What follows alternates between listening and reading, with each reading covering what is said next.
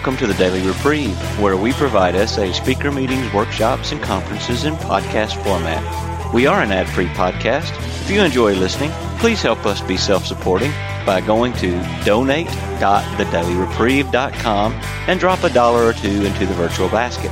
Please consider donating monthly by clicking the Donate Monthly button. However, one-time donations are always welcome. Just click the Donate Now button. Now, without further ado, this episode of the Daily Reprieve.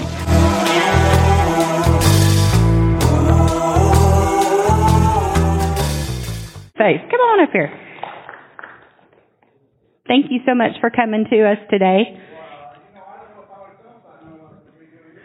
Well, you know. We'll see what happens.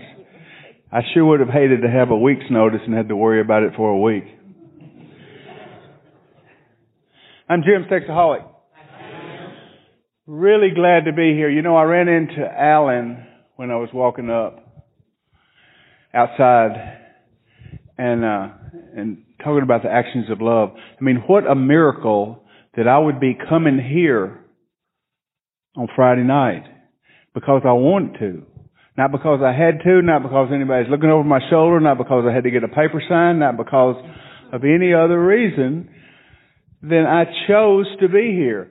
And that is not the old Jim Burnett. I mean, that's a miracle. And I'm really glad to be here, and I'm really glad to be with all you guys and ladies. You know, but I guess I could have figured it out because my sponsor and I travel together from time to time. And we've been to St. Louis and Salt Lake City and San Antonio and Nashville a couple of times. And it just seems like stuff happens. And let me tell you about this Salt Lake City trip the year before last. He was the keynote speaker for their marathon in November. And so he'd been planning, and I like to travel with him. So I was kind of, kicked back and gonna travel to Salt Lake City. Well, 2 days before the marathon, and they have maybe a few more people than this. It's a nice deal. He has a death in the family. So guess who gets to be the keynote speaker?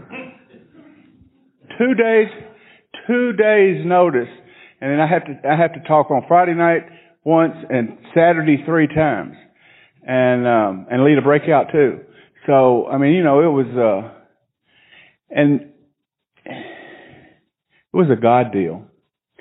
And another part of the God deal was, well, thank goodness I had a 5-hour flight from Memphis to Salt Lake City. You have to go to Minneapolis and over. And so it took me a while. And the whole time I was writing down, giving myself notes and writing for talks and stuff like that.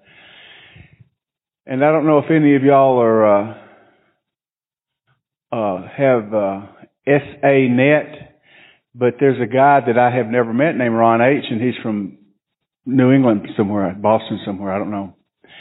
And he wrote this beautiful piece about surrender, and I read that, and I just thought, man, this is what I'm supposed to be talking about this weekend, and so I copied his deal and gave a pretty, several minutes worth of my talking was about surrender.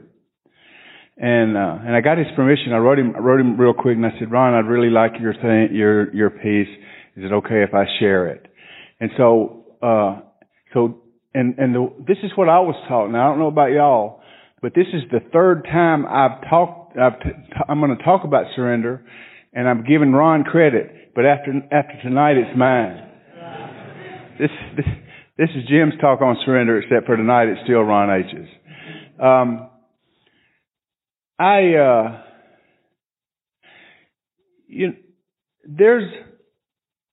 There's this thing in West Tennessee and maybe Nashville, but in many places I've been where people will come to a meeting and they'll say, I need to surrender what I was doing at 4 o'clock this afternoon. Or I need to surrender what I saw. Or I need to surrender what I looked at on the computer. Or I need to surrender calling this person or meeting this person. And I don't know about y'all, but I just don't think that's surrender. That is not surrender in my book. That is confession. And confession is real good for our program. But confession comes during the 5th step. But it best comes during a 5th step that's after a good 4th step, that's after a good 3rd step, on down the line. You know, confession is great.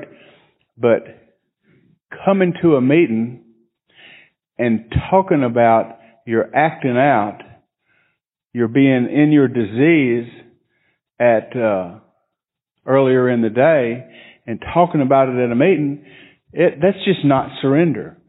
Surrender, to me, is it's a magical thing, or it's a spiritual thing that comes as a result of a deep and effective third step experience. You know, when I take the 3rd step and I come to a state of surrender, I mean, that's the kind of surrender. It's a radical thing that we use, and I'm going to read you a little paragraph on page 81 of our book about surrender. But I just cringe, and maybe it didn't happen in Nashville, but people often come to our meetings and say, or my sponsees will call me, and at least I'll call them on it. Maybe I won't in a meeting, but people come to meetings all the time and say, well, I got to surrender what I did today, or I got to surrender what I did yesterday. I need to surrender something. Well, that's BS. That's just me letting you know something so it's off of my chest now, and so, you know, I can go on. I really don't like that. So on page 81, it says, in summary for us, surrender is the change in attitude of the inner person that makes life possible. It's the great beginning. It's the insignia and the watchword of our program. And no amount of knowledge about surrender can make it a fact until we just give up, let go, and let God. When we surrender our freedom, we truly become free. And that's what surrender is. I mean, it is the watchword of our program. Surrender is, to me, it's the opposite of struggle. When I hear somebody say, I was struggling this afternoon, well, I mean, I don't want to be a smart ass, but the first thing I want to ask them is, well, were you surrendered? And of course they weren't. Because they were doing, you know, they were working, they had white knuckles, and they were using their willpower to the best of their ability to work on whatever problem it was. And it wasn't a surrender. It wasn't turning it over to God. It wasn't about a prayer and meditation. It wasn't about anything else, calling a sponsor when you don't want him to know about it. All those things. Another thing I want to talk about a little bit is this saying that I read, and I don't think it's in essay literature, but it's just a key thought for me. And it is, knowledge of the path is no substitute for putting one foot in front of the other. That's been my story for most of my life. I can read a book and I can figure stuff out. Or I can go to a meeting and I can look at those steps up on the wall and I can say, yeah, I've done, yeah, like that. And I had a lot of experience in 12-step recovery before I got sober this time in SA.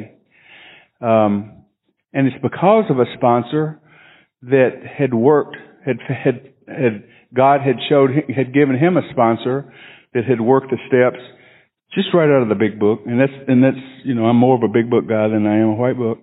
But I had to be taken or shown and worked.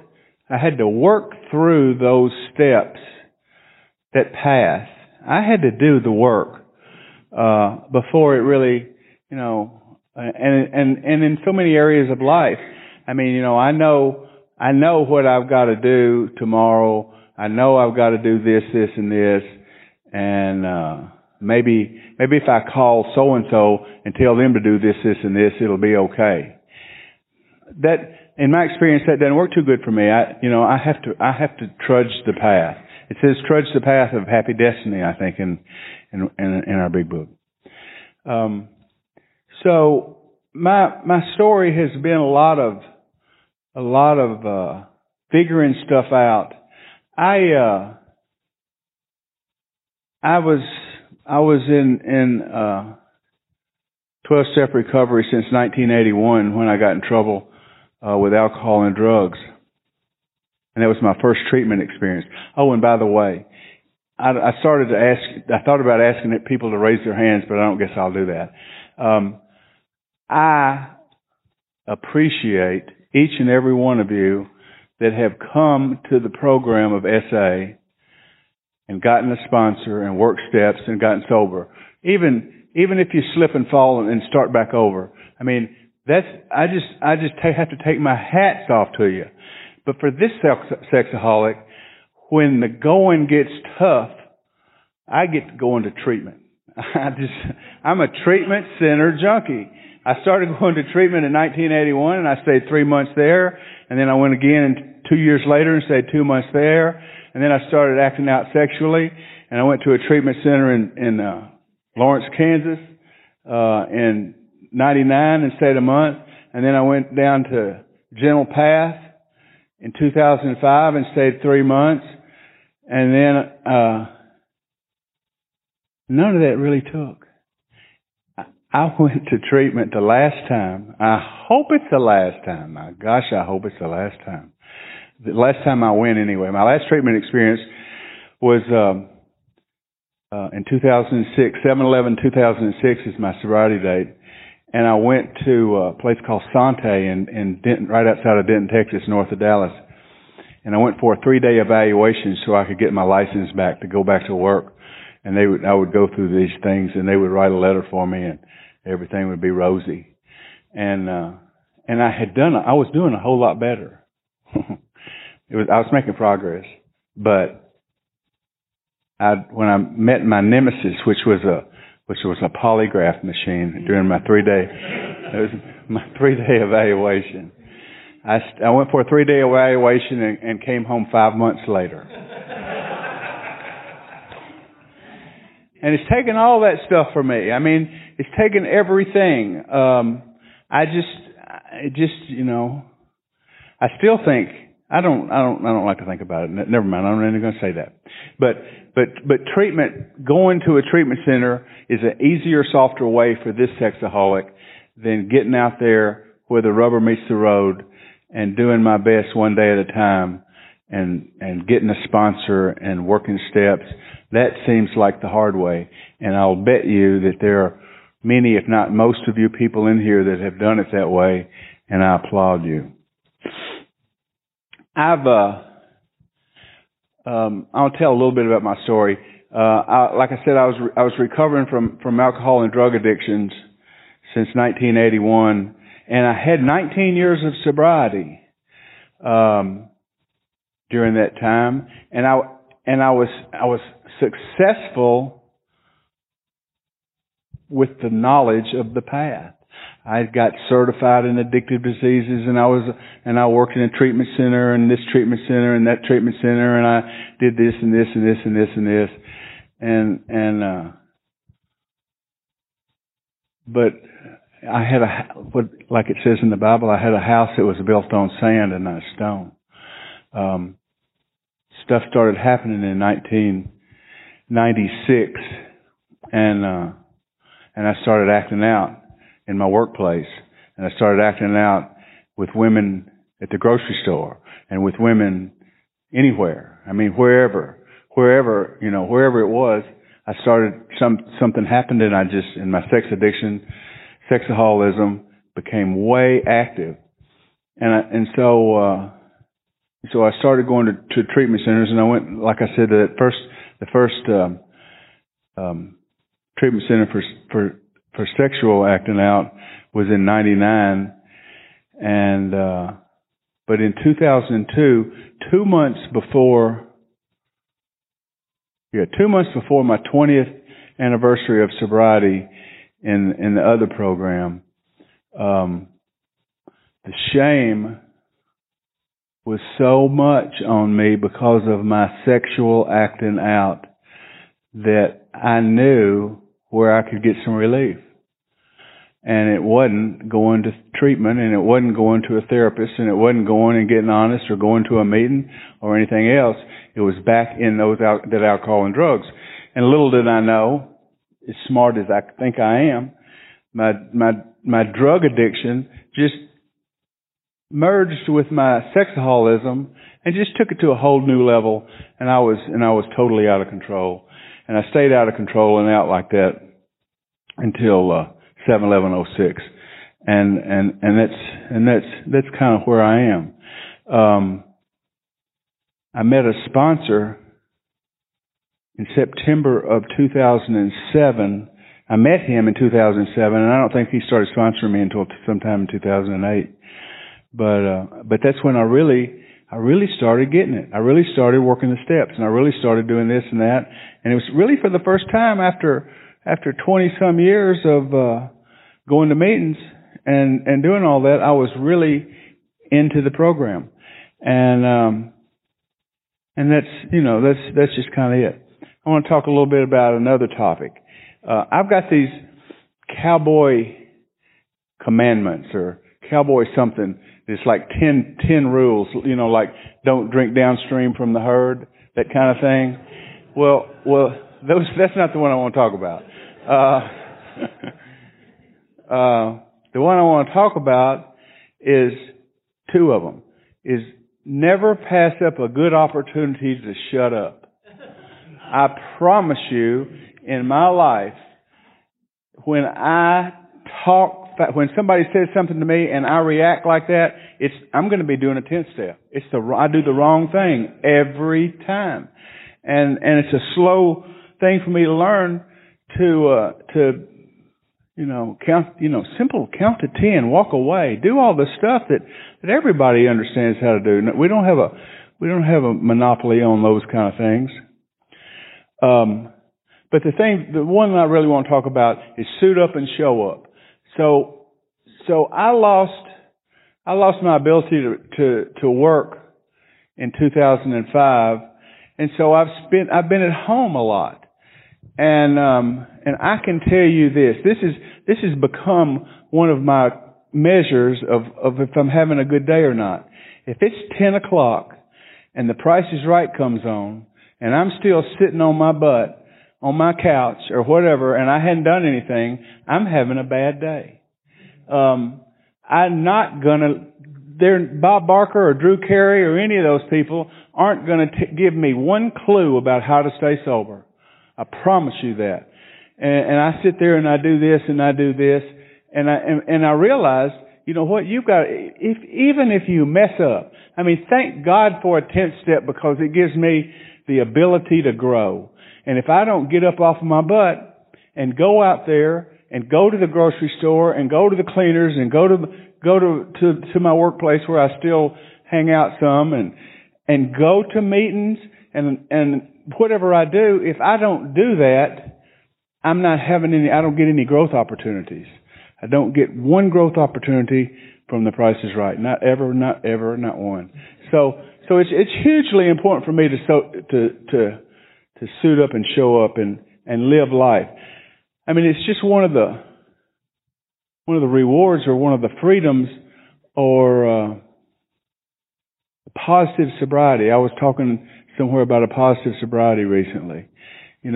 A positive sobriety is when I have a chance to mess up and do the program. And staying at home is not where that's going to happen. Well, sometimes with my wife, but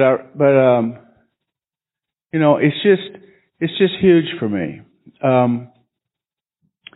Today, Actions of love are, they're everywhere.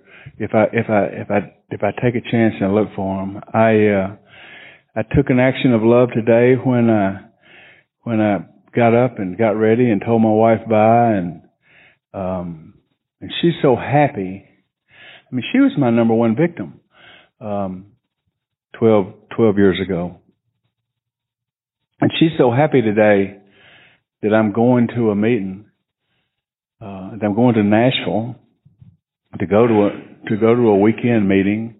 And I am so blessed to have a wife that has never said no when I say I want to do this or do that or do that or be service. Like she said, I'm a trustee, and it takes a lot of service work and do some travel and do things like that. And my wife has never ever hinted that she didn't want me to do that. And for that, I am eternally grateful. I know that some of you guys and gals might get some pressure from home. Okay, you went to 3 meetings. You went to 3 meetings already. Have you gotta go again? Or thank God I've never had to deal with that yet.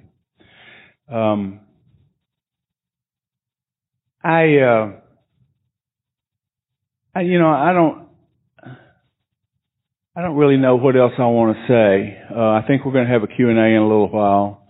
And I'm just really grateful to have the opportunity to be here and to share with you guys. Even with 1 hour's notice, it was okay. I was only nervous for an hour. That's great. That was great, and I appreciate that. And so I'm gonna, I might be on a Q&A in a little while, but after that, y'all are gonna see me kick back and going to meetings in the morning and having fun. And you probably all heard this. Occasionally somebody will ask me, how long have you got to go to those meetings? Well, I got to go until I want to go. I didn't have to come tonight, I wanted to come tonight, so I didn't have to. So that's cool. That's a change for me. And that's all I got. Thanks.